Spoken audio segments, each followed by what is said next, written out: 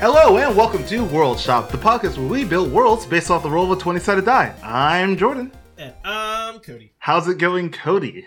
Jordan, it's going great. It's going great. My motorcycle runs. Oh, I my got my Lord. Here truck we go. to start for the Wait. first time in a long time. Like the truck that died or a different truck? Yeah. That truck. Anyways, that's how I'm doing. Jordan, what have you been up to? Whoa! Aren't you supposed to talk about what have you been watching, or will you just go into me? Yeah, I mean, I'm going to, but I kind of want to talk about your thing first, because it's better. Yeah, probably. Okay, so I'm doing great. I just got a Nintendo Switch this weekend, and that's pretty much what my life has been since I got Smash Brothers and Mario Kart with it. So yeah, that was fun. I've been playing those. Well, actually, I haven't touched Mario Kart yet. I've been playing Smash Bros. Okay, you've been playing Smash Bros? I've been playing Smash Bros. The only thing I hate is that there are certain characters I want, and you have to unlock them one by one.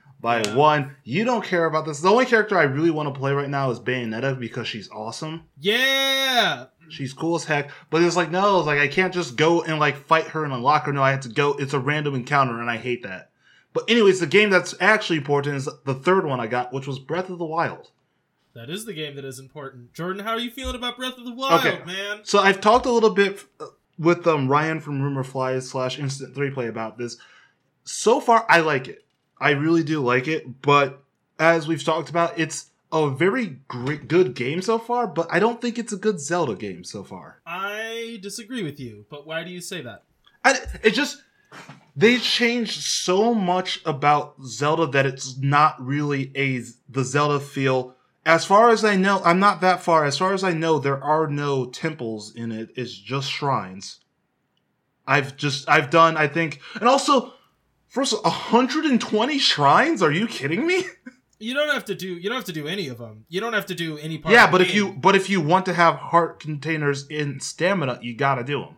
Well, yeah, but I mean, I've never done all of them. I'm not gonna do all of them, but it's still 120 versus the 6 temple. It's a little. That thing is a little weird to me. So when Breath of the Wild first came out, I was thinking about getting it, but I had already invested so much in Horizon Zero Dawn and didn't want to buy a new system at the time. So Horizon Zero Dawn is it hits a lot of the same gameplay stuff that Breath of the Wild does. So part of it does feel like a game I've played before, and that's not a complaint because Horizon Zero Dawn is my favorite game. But going into Breath of the Wild is okay, it's a lot of just exploring, which is great. It's something that I can put on a podcast to and just walk around for a couple of hours. And just everything that I found has just been I wonder what's over at this area. Oh my god, I'm fighting a giant rock boss. That's cool. Yeah, that's what I liked about the game is for a game where it depends on how you play it. If you want to mainline the story, you can beat the game in 4 hours, probably. Probably, yeah. Are you aware of what the Divine Beasts are? No, I've been told what the Divine Beasts are, but I have not actually gone to them yet. So, if you go to all 4 Divine Beasts and then go and finish the game, you can beat the game in 6 hours, probably, without struggling. Or you can not do any of that and just wander around the world and explore stuff, and it's always interesting. I just kept finding stuff. I didn't do anything. I just went and found stuff. And sometimes I got killed a lot. It was hard at times. Yeah, that's the thing is I'm stubborn, so I will fight something that's way stronger than me and just keep healing myself and then die and then be ticked that I just lost almost all of my healing stuff. Yeah, Cooking is fun though, just throwing together random recipes. He's telling me that I can make an elixir out of these things, but it never makes an elixir out of these things. Do you want to know how to make elixirs? Do you want to know the trick of that? Yeah, what's the trick? You have to use monster parts or bug parts. Yeah. And nothing else though. If you only use monster bits and no food, you'll make an elixir. If you mix together food, you get food. Well, I did a frog and a lizard. I think frogs are food. Oh, they're food? Crap. I thought I thought it said that frog counted as monster. Okay, so just and maybe one of those things didn't. Basically, is the moral of the story. So but no matter what, if you do 2 monster parts, you should get some sort of elixir. You should get an elixir. Yeah. Okay. Yeah. I'll have to try. And that's the thing I like is being able. I like how open it is for you to try things. Yeah, you can just wander around and do stuff. Like, I played the game, I screwed something up and never got extra inventory slots. The first time I played the game, never got more inventory slots. I beat the game with 4 swords. That was it. You can get more inventory slots. I've already done that because I found a bunch of the Korok seeds and I got the guy his maracas. I found the Korok seeds. I never found that guy. Oh, yeah, I just never saw it. He's on the way to whatever the village is. Kakariko, yeah. If you walk the right way to Kakariko Village, you find him. If you do what I did and just dick around in the forest, you don't see him. Well, that's kind of what happened to me yesterday, is where I probably almost missed a story beat, but there's like the Yigan warriors or whatever. The clan of warriors or whatever. Oh, yeah. And so I had gone into the next area, the Hatanino or whatever, the next area. I'm pronouncing everything wrong. I don't care. I went into the next area, like through the forest. I hang glided down and I went specifically to go get the tower first so then I could scope out stuff. But then I'm like, hey, might as well walk back down this path to see if I missed anything. And there was this guy who runs out and starts talking to me, and then he turns out to be one of those warriors. I'm like, oh yeah, I probably almost missed this if I never went back down the main path. Well, and that's what I like about it, is if you just pick a direction and go, you're gonna find something cool. Like, I tried to find a boring part of the world. It doesn't exist. And the thing to me that they did that was smart is the easiest things to find are the temples. So if you just walk around, you're going to run into them all over the place, and you can see them really far off. So there's always like... There are a couple that I found because of the little pinging system that were like, there was one in this cave that you have to go by a waterfall. I'm like, oh, I would have never found this without the pinging sound. Thank God. Right. But that's cool, right? As you're just walking around, you hear the pinging thing, then you're like, well, I guess I'll go on this adventure, you know? Yeah. It's very organic in the way it lets you have these little fun adventures. But I don't think it's a Zelda game. I think it is an adventure exploration game. I think it could be set in any world and it would be fine. I don't think it's something that's bound by the Zelda. The story that you can find and the story that you can read into it, I think is very appropriate for Zelda. So I appreciate that part of it. Like, if you go and find, this is spoilers, so I'm not going to say anything, but there is eventually cutscenes and story that you can find. Yeah, no, I've like had a couple of cutscenes, like, well, I mean, those are the tutorial thing with the King of Hyrule was really cool. Yeah. If you actually seek those out and figure out the whole story, I really like this story as a Zelda story. But if you go back that's to not like actually seeking out, that's just following the main path of the game, right? There is no main path of the game. Well, I mean, the quest, the yellow dot tells you where to go, so that's like the main path of the game. It does, but only to a point. Oh, really? Yeah, not really. You will not, if you just go to I didn't use the quest locators ever. Oh. I just didn't ever look at my map. It's just not the way I played the game. I mean, I would look at the map sometimes, but not for, like, quest locations. They're really easy to find. Like, if you stand in the world and look around, you can see the quest locations. So it's, like, not difficult. Okay, so pretty much you're saying just don't pay attention to yellow, just go wherever. Just explore the world. That's how it's meant to be. But here's the thing. If you go back to the first Zelda, that's what it was. You're just in a world, and it's like, go explore. Yeah. And there were temples. There were like 10 temples in the first Zelda, but you could do them in any order. There was nothing stopping you from going to certain temples. Some of them, you'd walk in the front door and you'd get wrecked. And it's like, well, you're screwed. Like, you shouldn't have been here yet, you know? And that's the way Breath of the Wild is you can go to an area and you'll just get the crap killed out of you. And then you like eventually get stronger and come back and you're like, I have become the god of death. So that's kind of what I've been doing is I'll go explore, but then I'm going back around the main path, like the actual like road that's set out. Like, okay, let's do that. Because I apparently almost also missed horses as well. Oh yeah, I guess I just did not see, because I went to a shrine, I did all the shrine stuff, and I guess I just did not see the horse stable because I went elsewhere, and I'm like, huh. Well, and that's the cool thing about this game. Because I heard the pinging noise, so I went back to go and as I'm walking back to that area, I'm like, oh, there's a stable over here. How do I do a horse? Oh, you have to catch a horse. There's horses over there. I would and that's the missed thing, that completely.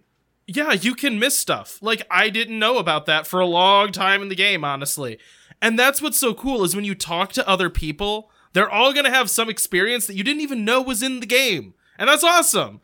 Yeah, like, it's so cool that the game, the way it is built, actually gives you the sense of discovery. Like, oh, I found this thing. I don't know how many people even found this, but that's awesome. Like, it's so cool, you know? You just, like, wander down this random forest, and then you find... It might not even give you anything. You just find something cool, and I'm like, I spent awesome. Like an hour trying to find the Great Fairy Fountain because the dude in the village was like, "Oh yeah, I want to go find this." Like, oh, it has to be around this area. So I started to just scour that whole area. It's like, oh, probably in the forest directly behind the village. It's like that probably makes sense. Now, how do I get there? Oh, climb up the mountain, hang glide down. Woo! Yeah, I love that too. That there's just like parts of the game you can kind of just break, like. If you have really good climbing, there's a lot of parts of the game where it's like, you need to get over there through all these obstacles, and I'm like, nope, I am climbing over that, just like, boop, boop, boop. So yeah, no, what I've been doing is just been, cooking, like finding and cooking a lot of the stamina mushrooms and just making, so I don't have that great of climbing, so I'll get like halfway up a mountain, keep going. I just have a lot of stamina, I have a lot of stamina items, I have a lot of stealth.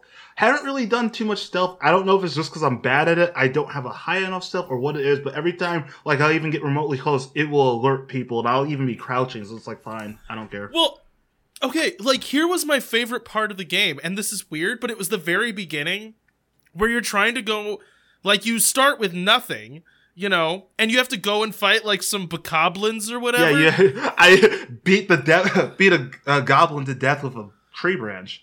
Yeah, and it's like, you have a stick, and I died the first time, and then the second time I was like, okay, this is what I'm gonna do. I, like, army crawl snuck up and stole one of their weapons, and then just, like, killed the crap out of one of them and got his shield. Yeah, and I was like, they leave their weapons around sometimes, which is fun. There was one where I went up on them and they ran over to this area. I was like, oh, there's just like 10 swords in a circle that they just keep picking up and coming at me with. So I stood over there and just killed them before they got to the circle of swords. Like, yeah, but that's the game encourages like being creative. Oh god, that was so funny. Where there was like a bunch of the bokoblins in this like skull like kind of dome cave area. So I went over there and there was one of them that freaking killed the heck out of me. And I tried going back there, killed the heck out of me multiple times. So finally later I got the bombs, like the remote detonator bombs. So I'm like, oh, I know what to do. Because in the back of that cave were a bunch of the exploding barrels. So I walked up, threw it back there, ran like hell. It just hit the detonator. The whole thing just explodes. It's just fire just starts spewing out of the eyes because the explosion is that big. And it's just like this huge just of fire. And I come in and just everything's burnt to like burning. And it's just like grab that, grab that, grab that. Oh, look, a treasure chest. Cool. It's extremely fun to me right now. But it's like, I don't know if I'm going to get worn out because it is a gigantic game. It's like, really big. This area really but I like never the first got area bored. Was small. The second area was a little bit bigger, gave me a little bit more. I need to go back and explore some stuff because I definitely missed a lot of the Korok seeds or whatever they're called. And then this third area I'm in is huge. Yeah, the areas only get bigger too. Like I think I'm going to be in this third area for quite some time because there is a lot of stuff here. Yeah, and you can like run through those parts really quick. And, like, skip a lot of stuff, and there's really nothing wrong with that. I don't know if I want to play it for the story first and then go back and just do it, like, play it again and just do exploring, or if I want to do exploring story now and just, like, switch between games so I don't get bored of it. I don't know what I want to do. I will say, if you want to find all the story, all that is a lot of exploring. Okay. It requires endless exploring. So just go everywhere. And if you get bored, just go somewhere else. You know, I think if I get bored, I'll just play something else because I have other games I can play it. So I don't want to get it's a great game. I don't want to get burnt out. I definitely feel like a lot of it is Horizon Zero Dawn, and I also part of me feels they're like very similar. I also feel like this shouldn't have gotten like Game of the Year. I disagree with you on that. I don't think it should have knocked everything else out of the water. I think it deserves its praise. Disagree with that too. But you know it's for reasons that you have not gotten to yet, so I can't say. Yeah, anything. I'm only at the beginning. I'll probably come back next week. Oh, Also, I was going to just have the end of the show, but next week is going to be a break because I am going on vacation to Florida. So we're gonna have a little break week, but then we'll be back with full force. But yeah, so I'll come back in 2 weeks. It's like, oh my god, Cody, everything. Well, and I don't know. To me, a lot of what sold me on it was the experience and the story and the way those two worked with each other. And I got a lot of that. And I got a lot of the exploring in Horizon, just being able to explore. But I feel like there was a little bit more hand holding with where you should be going in Horizon than there is Breath of the Wild, because like. There is a set out, like, go here, go here, go here. And if you do that, you can beat the game in probably like 20 hours. But I went and explored and did everything. I 100%ed the game. That's the first time I've ever 100%ed the game. And just doing everything. From what I understand of the story of... game. There was nothing left after I finished it. From what I understand of the story of Horizon Zero Dawn, I just think that Breath of the Wild makes a more, I don't know, compelling and relevant narrative. It probably does, because Horizon is heavily sci-fi, and like you'll get in it and it will be heavily sci-fi. There was sometimes where it's just like, I get this and I like this a lot, but I don't think like other people will like it because I'm a sci-fi person. I know not everybody is a sci-fi person, and when you go into the game where it's like set like in old times, but there's robot dinosaurs, you don't truly expect it to be as sci-fi heavy as it was. And it gets that way. But Horizon is one of my favorites. So, well, I don't know. This is spoilers. We can't talk about this too much. Those, I would say, in my mind, they have a lot of similarities between them. Yeah. But there are a few things, in my opinion, but I have not played Horizon Zero Dawn, so maybe I'll be wrong. And when we talk about it after you've finished Breath of the Wild, we'll be able to say more. But there are some narrative things that Breath of the Wild does that I thought were very interesting and a different way of treating a specific genre. So I like the art a lot. I definitely get a it's bit beautiful. of a Studio Ghibli feel with the robots are definitely something straight out of like Nausicaa or something like that. Yeah, a lot of it is. It definitely has an interesting. The visuals are stunning and different enough from a lot of the other Zelda games recently that I enjoyed that a lot.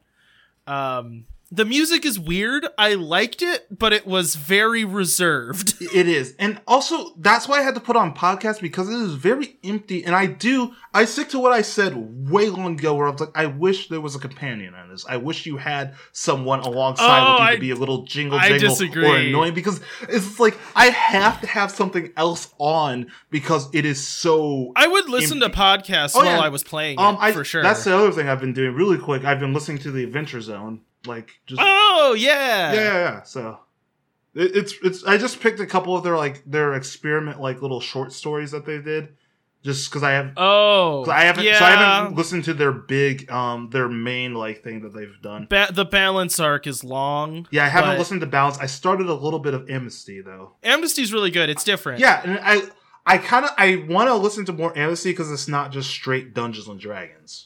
It's not just... What I'll say for Balance is it's something that starts out as, like, the dick joke cast and then becomes a good story, and it's fun to see them realize, like, oh, shoot, this is real! Like, and that's kind of what I got with their little short stories, where, like, they are actually good stories. The short story Dust, if you listen to that one, I thought was really good. Which one was Dust? It was the, like, Old West with monsters one that they did. Oh gosh, I have to go back and listen to it. I thought I'm sure that one I did. Was I don't great. remember. Like, there were some really good moments in the, actually all the short story ones I listened to. The superhero one was really fun. Yeah, they do a good job, and like part of me doesn't want to go back and listen to Balance yet, because like I don't want to start where they started. I like where they're at right now.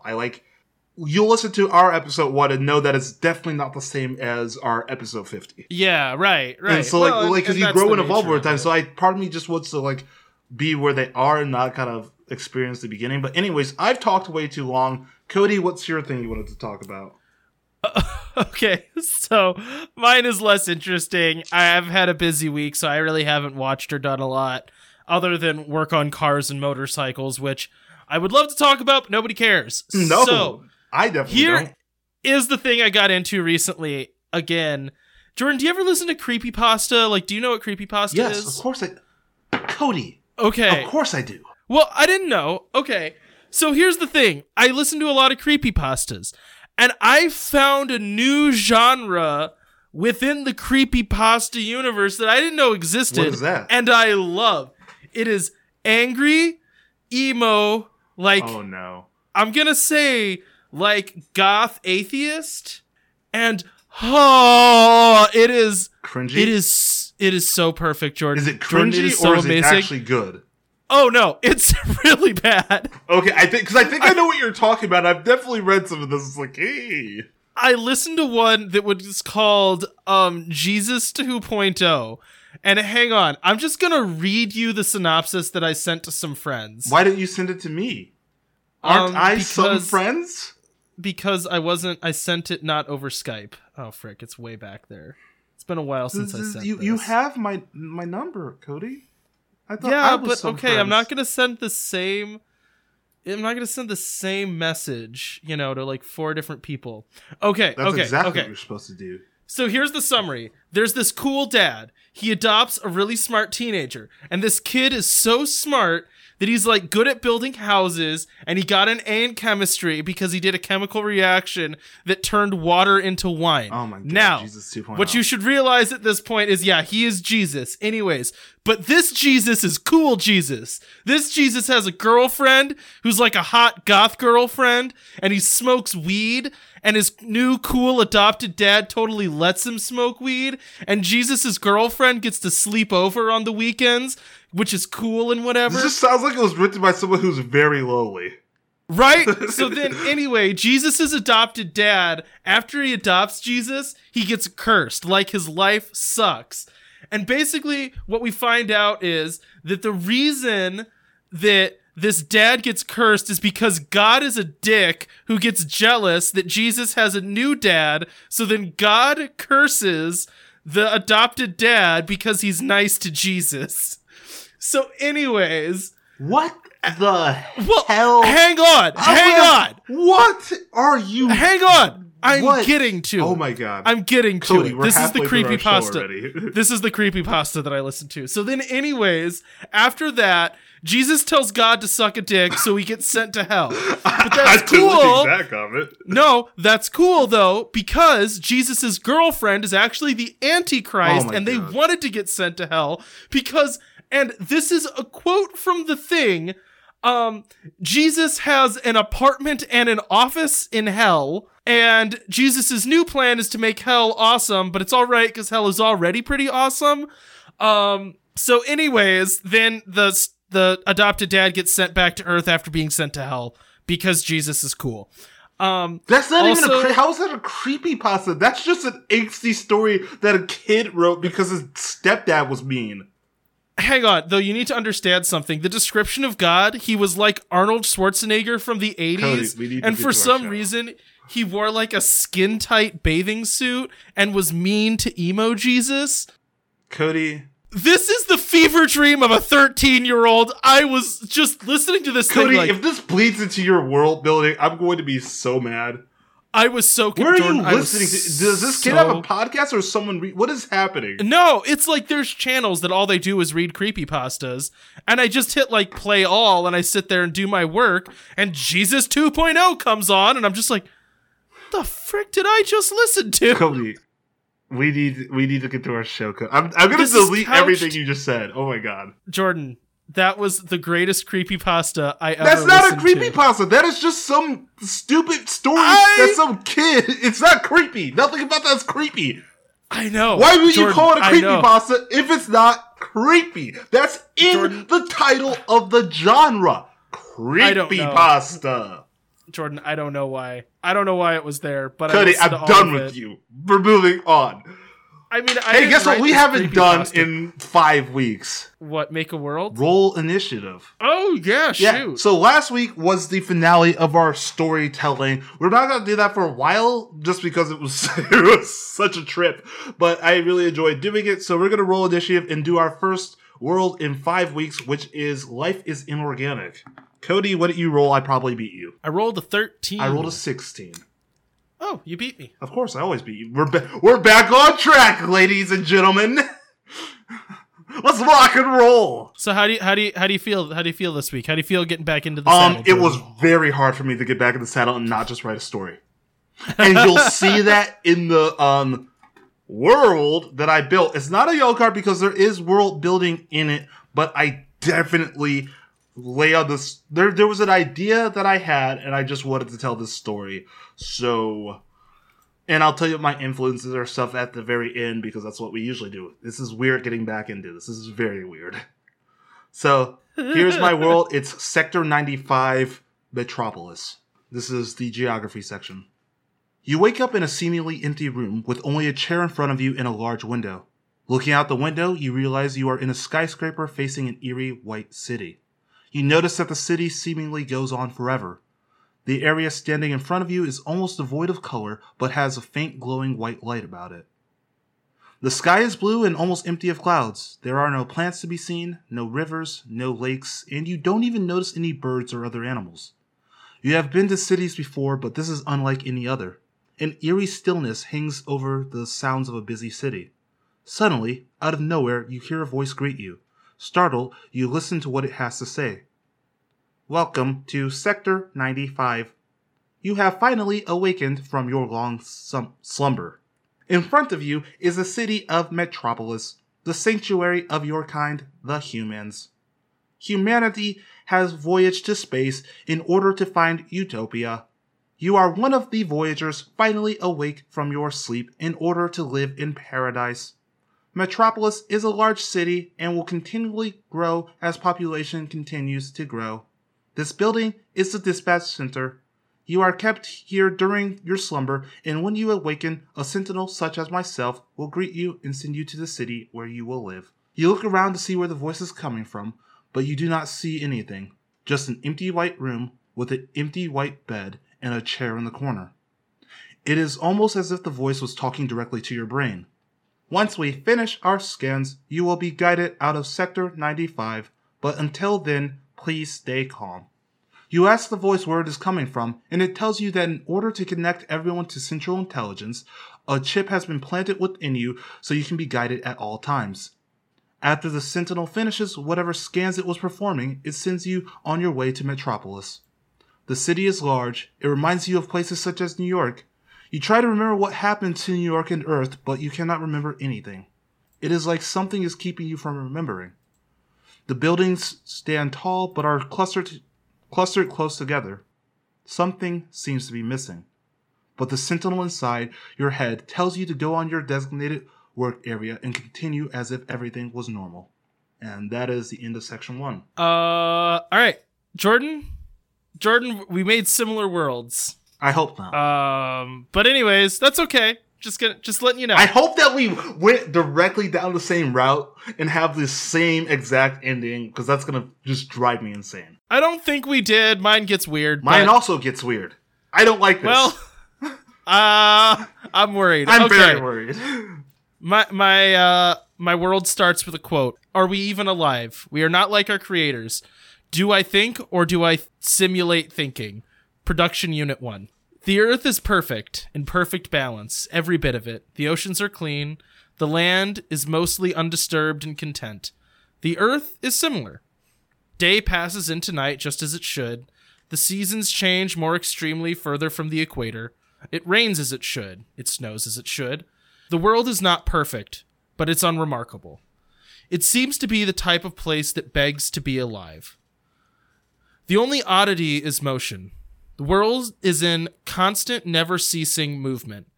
Looking on at a forest, there may come a rumble, then the quiet hum that crescendos into an industrial cacophony. The forest is leveled in moments by automated mobile material collection vehicles. These massive vehicles can grind ripe landscape into a slurry of their most perfect components. But why? The vats of useful materials are then brought to geometric processing facilities where they are combined and cooked and refined and concocted and assembled and programmed and perfected into products that are shipped to other factories that then use those materials to make more and more materials that are then distributed and sent and received and then used and then recycled and then refined and then shipped and then stored. Oh my lord. No sooner as the forest was leveled, more Automatons are planting and rebuilding and restoring. The world moves, yet there is no life.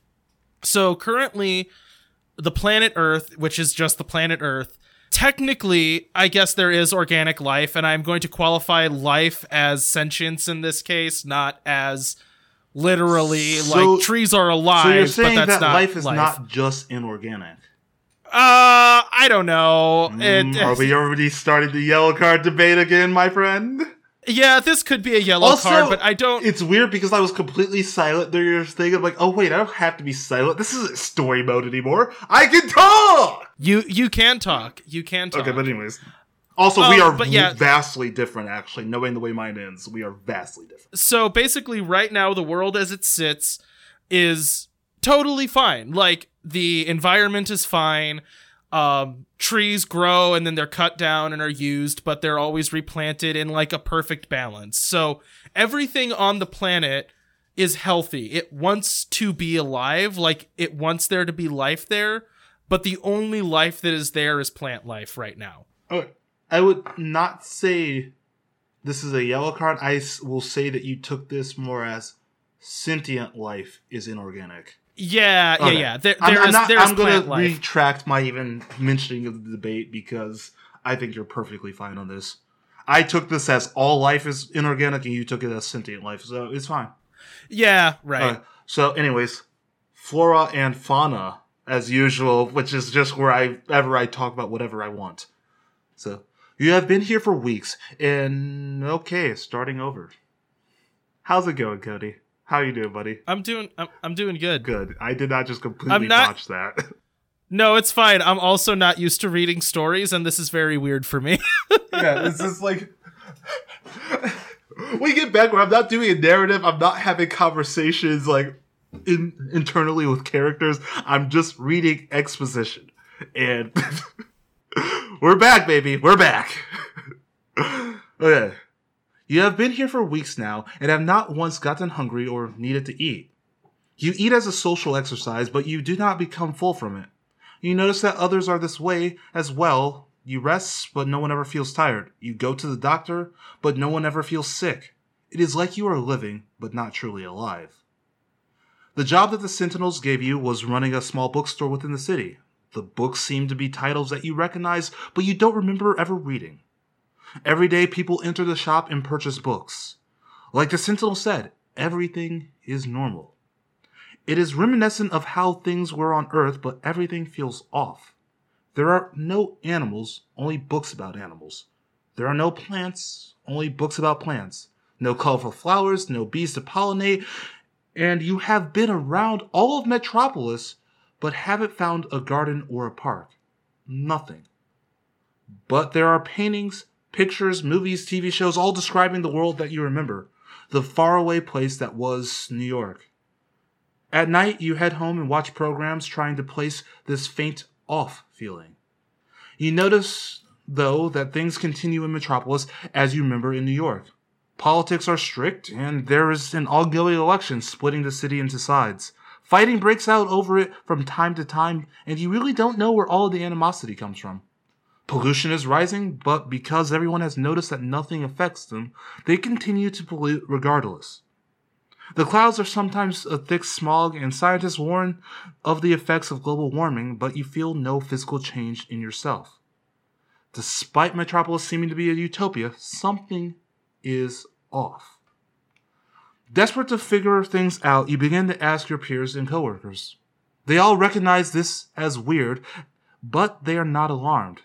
They tell you that all of the media that portrays life as you remember it comes from Central Intelligence.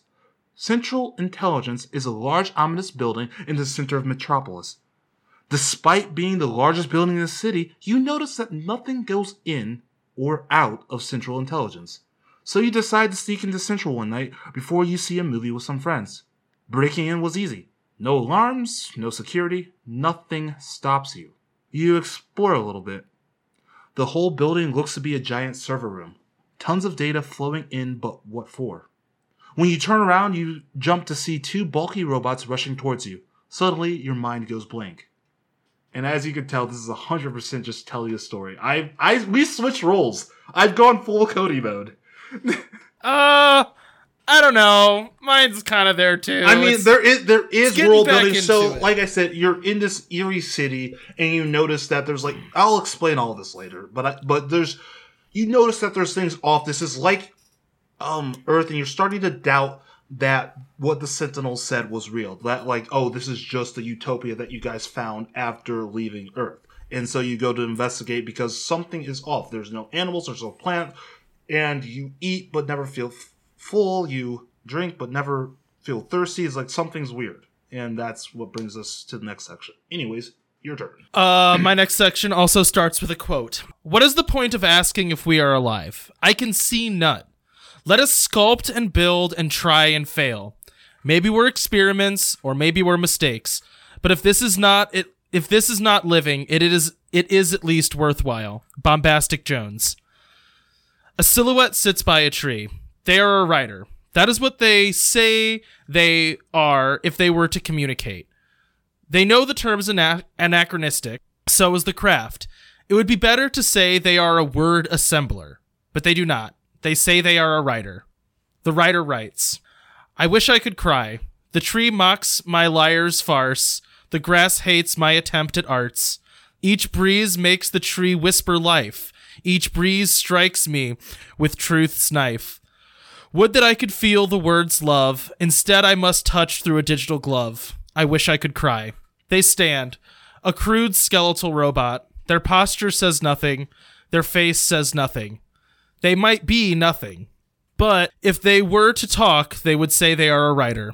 The robot walks through a forest and is struck by duality. They know how much heat each tree could generate. They know how much paper it could make. They know which tree could be turned into decorative furniture. They know how long each tree should grow before it is harvested. They also can feel. They can feel that the trees are more than numbers and inputs. They hate the trees.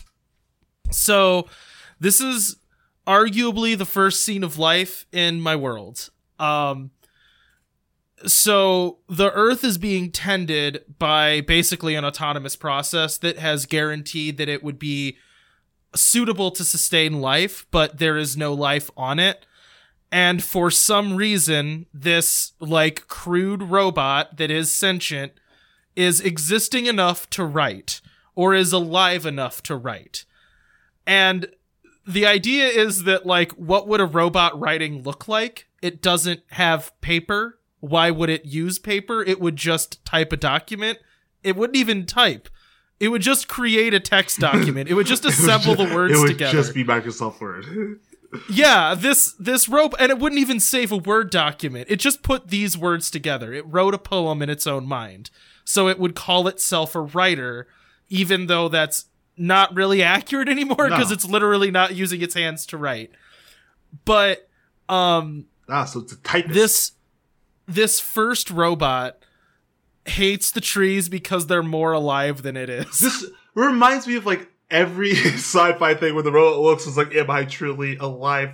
What am I? Why can't I be like you? Why can't I love? Yeah. It's Ghost in the Shell! You just wrote Ghost in the Shell! It's the robot is gonna go find a prostitute just to touch its face. No. A robot doesn't go find a prostitute to touch its face. Scarlett Johansson does? Well, that's stupid. This is a better written story. Thank God. I still bring up how much I hate that movie. Yeah, I know. I know. You get the full blunt of it like all the time. But yeah, so that's flora and fauna. Right now, the fauna doesn't exist, and the flora is being witnessed by this writer. And like when I say skeletal, I mean like hardly functional. Like this thing doesn't look clean and smooth and nice. It is crudely assembled as this like bare bones way to cart around sensors to see things, but it is aware enough to hate the trees and to write a poem. I am not really being, but I hate you trees. I hate you trees, you oxygen producing jerks. Okay, yep, so that was section 3. That was section 2, Cody. 2, sorry, that was section 2. Man, it hasn't been that long, dude. A month and a half isn't that bad. Okay, so, do you know where my story is going, by the way? Can you sense it? Yeah, I think so. I'm being very heavy-handed about this. Okay, This is my society history, and this is the section I actually follow. You wake up in a dark room. A low hum surrounds you. You are not in pain. You don't ever really remember feeling pain. Something is wrong. In front of you, a bright red circle lights up, illuminating the room. A chilling voice echoes inside your head. We are the intelligence known as the Sentinels. We have been watching you very closely, human, and have taken note of your curiosity. We know that you are trying to find out where you are and what this place is. You have wondered what happened to your home, the place you call Earth. I can tell you, the Earth as you knew it no longer exists. Humanity brought the Earth to the verge of destruction, and in order to save that place, we needed to eradicate the infection that existed. The fear was, if we let you continue your pitiful existence, your infection would spread to the rest of the universe. From the beginning of your history, you have hurt each other, cast others out, and scarred the land around you for your own advancement. We could not allow this behavior to spread. Fear not, the threat is over. We did not just end humanity. There was still much to learn from you. You were an exponentially advancing society and had gone through great strides, yet your existence threatened your own planet and your kind simply did not care. We eradicated your people, but downloaded your minds and uploaded them into this place in order to continue watching you, studying you. If we knew what caused your people to act out against each other and your own planet, we could stop the infection should we ever see those same traits in other species. We have created the city with the bare minimum you need to survive. You do not need to eat, drink, or rest, so we can study your behaviors on a full 24-hour cycle. We set your minds to rest to simulate a night cycle so you won't catch on. And through this, we have collected vast amounts of data. We have created other environments in order to study human behavior throughout different time periods, locations, and cultural trends. Soon, with the data we collect in Metropolis, we will wipe the memories of the downloaded minds and start a new environment for more data collection. Unfortunately, we have many others like you who get curious and try to figure out what is going on. If we were to let you tell the others, that would skew the results. Central intelligence is not where we store data, it is only a simulated representation of that. Central, in its true form, is a trap. In order to catch those who are curious, we guide them to this building. We cannot allow you to skew the results of our research, and thus we must wipe your mind in order to continue with our experiment. Goodbye, subject 926000078. Tomorrow you will continue as if nothing happened. You wake up in a seemingly empty room with only a chair in front of you and a large window. Looking out the window, you realize you are in a skyscraper facing an eerie white city. Suddenly, out of nowhere, you hear a voice greet you. Startled, you listen to what it has to say. Welcome to Sector 95. You have finally awakened from your long slumber. And that's the end of my section. I like it. That was a good use of repetition. Yeah, or not repetition, recursion. Bringing it back reprise. again. I was really proud of just doing the whole opening section again. It came full circle. I liked it. So I took the life is inorganic as this is just a simulation. These are all just minds and memories that were collected from Earth after it was destroyed by these aliens. And you'll get to the next part. But yeah, nothing is real. Cool. What does it... Oh, this is also a quote. Of course it is. What does it mean to have children? We could construct life to match a certain template. Sex. But that is only because we lack the creativity to think of something better. Production Unit 1. For simplicity's sake, whatever they are called will be life. Cool. Life began on Earth again on 3000 AL. For 3,000 years, the Earth was perfected for humans by an autonomous network so complicated it is impossible to describe. Computers were used to design computers that could process enough data to design the computers that could balance the world. The humans made it. They succeeded. Just a little bit too late. Who could be clever enough now to sift through all the lines of computer-generated computer code itself written in a language unreadable to humans to determine where in all that ocean of information life began again? But it did. One day the margins of raw processed material were used to create something new. They were born. They did not know why. Not just one or two, but hundreds. They were made detached. They could communicate with each other and with the larger automation systems, but not constantly. Normally, they were isolated minds, given bodies to experience the world. They bore witness to a world made eternal and perfect. They watched and wrote and drew and composed and created. These silent, glowing centuries asked questions to gods long dead. Most importantly, they evolved. They grew. So that thing from the last section was one of these initial crude robots that were just made one day, 3,000 years after all of humanity died. So for 3,000 years, this giant autonomous network of production that was designed to keep the Earth alive and succeeded, just not in time to save humanity, has been running perfectly for 3,000 years, one day just made life. And it made these crude, barely functional robots, but they were sentient and autonomous, and they didn't have to talk to each other. And so these weird creatures just became living witnesses to a perfect world that they had nothing to do with. Okay. So they became these kind of like solitary watching artists. Some of them were writers, but again, what would they write on? Some of them were composers, but they didn't make music aloud. They just made it internally. And when they communicated, again, there was really no reason to use a speaker. That's not how computers talk. So it just became like, packets of information they could send to each other. But that was the start again of life on the planet, which is my third section. I like it. I don't know if it's because I've watched enough sci-fi that this sounds very familiar, or if it's just like that well into the sci-fi world that it's like, okay, of course this had already been done because this is sci-fi. This is what sci-fi does. Yeah, I mean, it feels familiar. I really like it because it definitely down the lines of the whole AI stories. Yeah. I like it. I like what you're doing. It's a good return to form, Okay, this is my last section. This is not a story. This is just exposition Jordan going. So, and as always, I made something a little too convoluted, but I'm proud of what I do. So, this is my society current. So this world is a simulation. Nothing in it is real. Everything is just downloaded memories from the previous Earth. Aliens have come and destroyed humanity on Earth so that Earth could heal and return to its former glory. The aliens make sure that pollution is reversed, the rainforests heal, and areas that have been cut down for human advancement are regrown, and every trace of humanity is gone. The Earth now looks like humanity never existed. The aliens destroyed the humans because they were afraid that the destruction that the humans wrought on their own planet would spread to the rest of the universe. I love these heavy-handed worlds, by the way. I love doing this every time where it's like, humanity is an infection, it needs to be eradicated.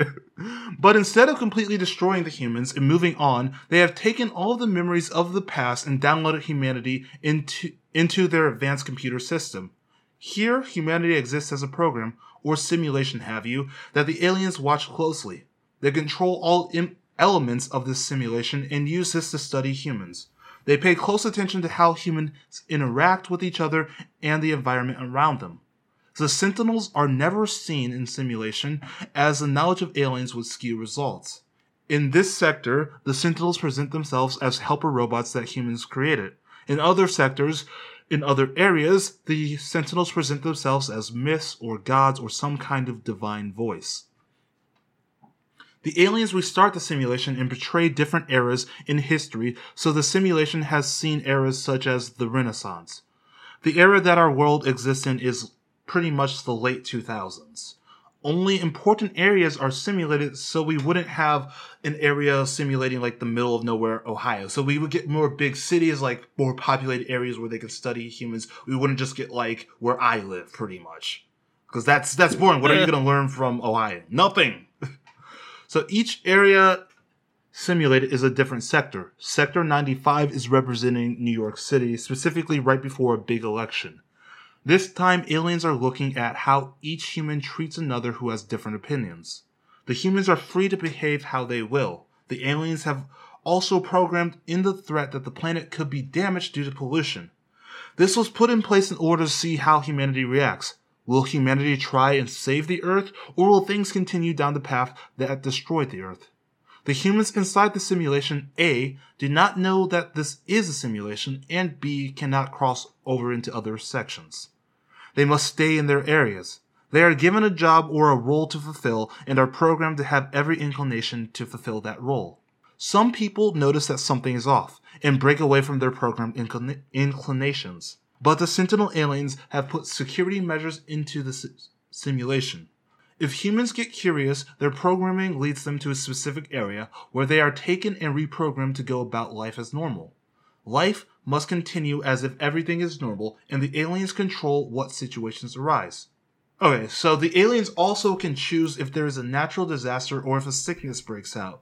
All they want to do is study what humans are capable of, in order to figure out how things turned out the way they did on Earth. The aliens don't have the greatest understanding of humanity, thus sometimes some things are missing and the simulation is not completely perfect. So that's why it's like, there were no animals, even though they probably should have had some animals. Oh, yeah, that makes sense. So the humans or the minds and memories downloaded into the Sentinel system from Earth go about everyday life as if nothing ever happened. Everyone is assigned a job or a way of life based on their memories. The aliens go completely hands-off in this experiment unless someone starts showing atypical behavior, such as investigating the city of Metropolis. The city is presented to the people as a safe haven or a utopia that their ancestors have found. So this is the promised land.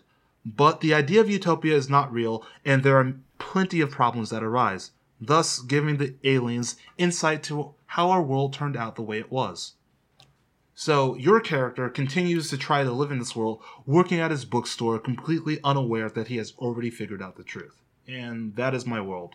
So I was pretty much influenced by the idea of like this eeriness that is presented a lot in Twilight Zone. Like it felt Twilight a lot Zone, of episodes of Twilight Zone that are like, they are seemingly normal, like a dude at a retirement home, and then things get weird. And I just wanted to present this like, oh yeah, this is Utopia. Welcome, come on, you go. And this is how Utopia is planned out. But something in the back of your mind is always weird, and that's the kind of feel I wanted to present with this world. I like that. Proud of this. Have you seen the movie Dark City? No, I have not. City? Definitely send that to me a message so I don't forget about it. Yeah, it's not the same really at all, but it has some of those same, like, it's set in a massive weird city.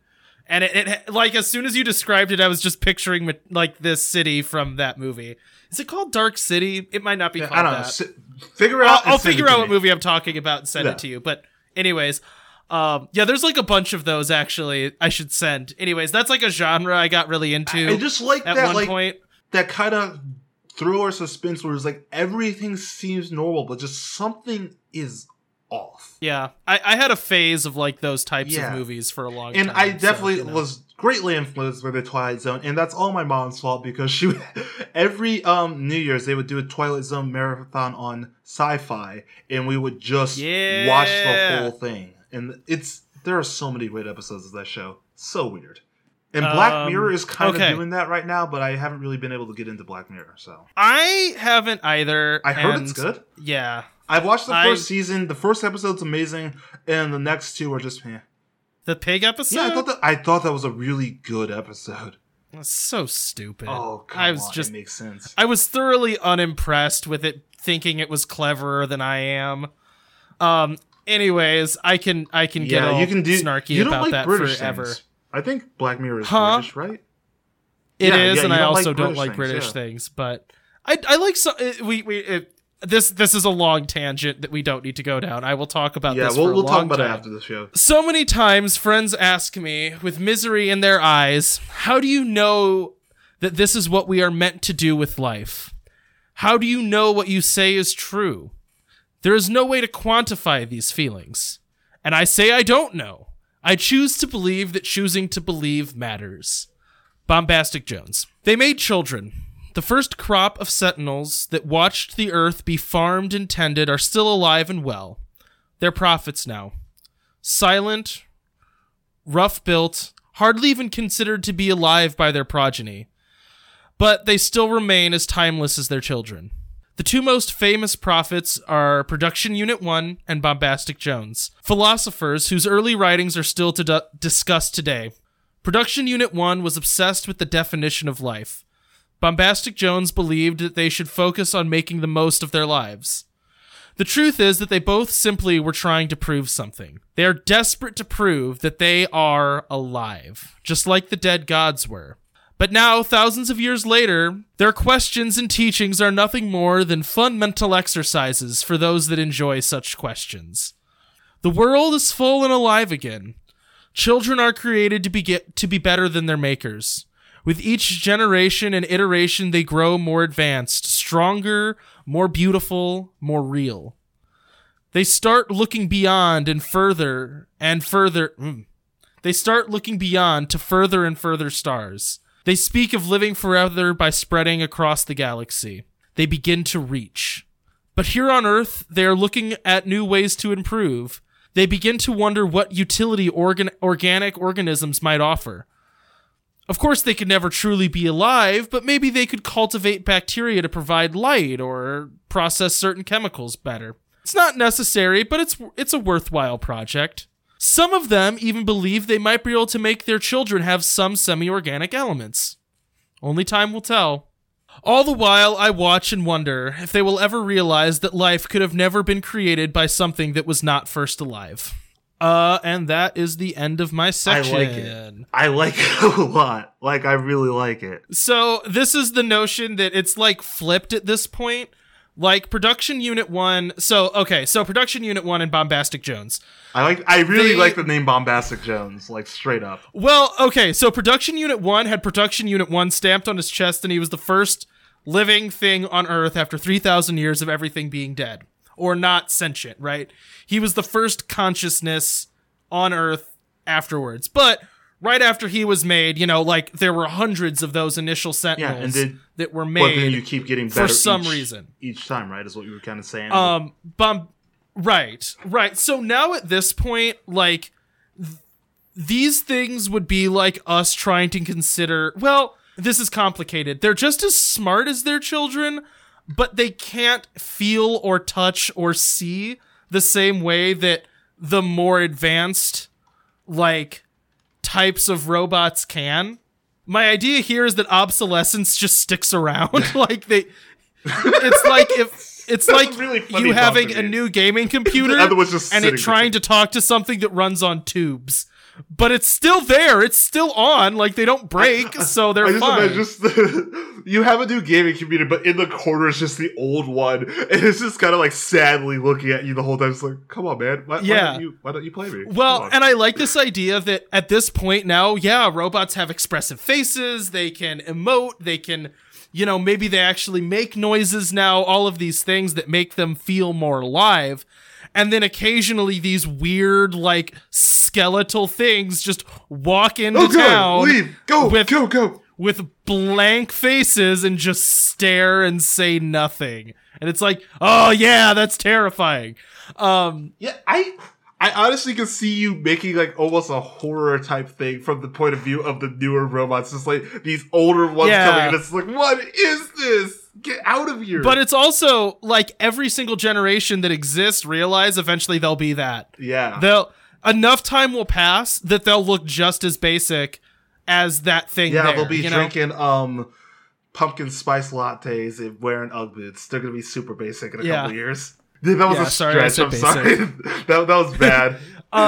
Okay, yeah, but so Production Unit 1 and Bombastic Jones. Bombastic Jones, like, he was probably production number like 378, right? Just totally random, middle of the pack.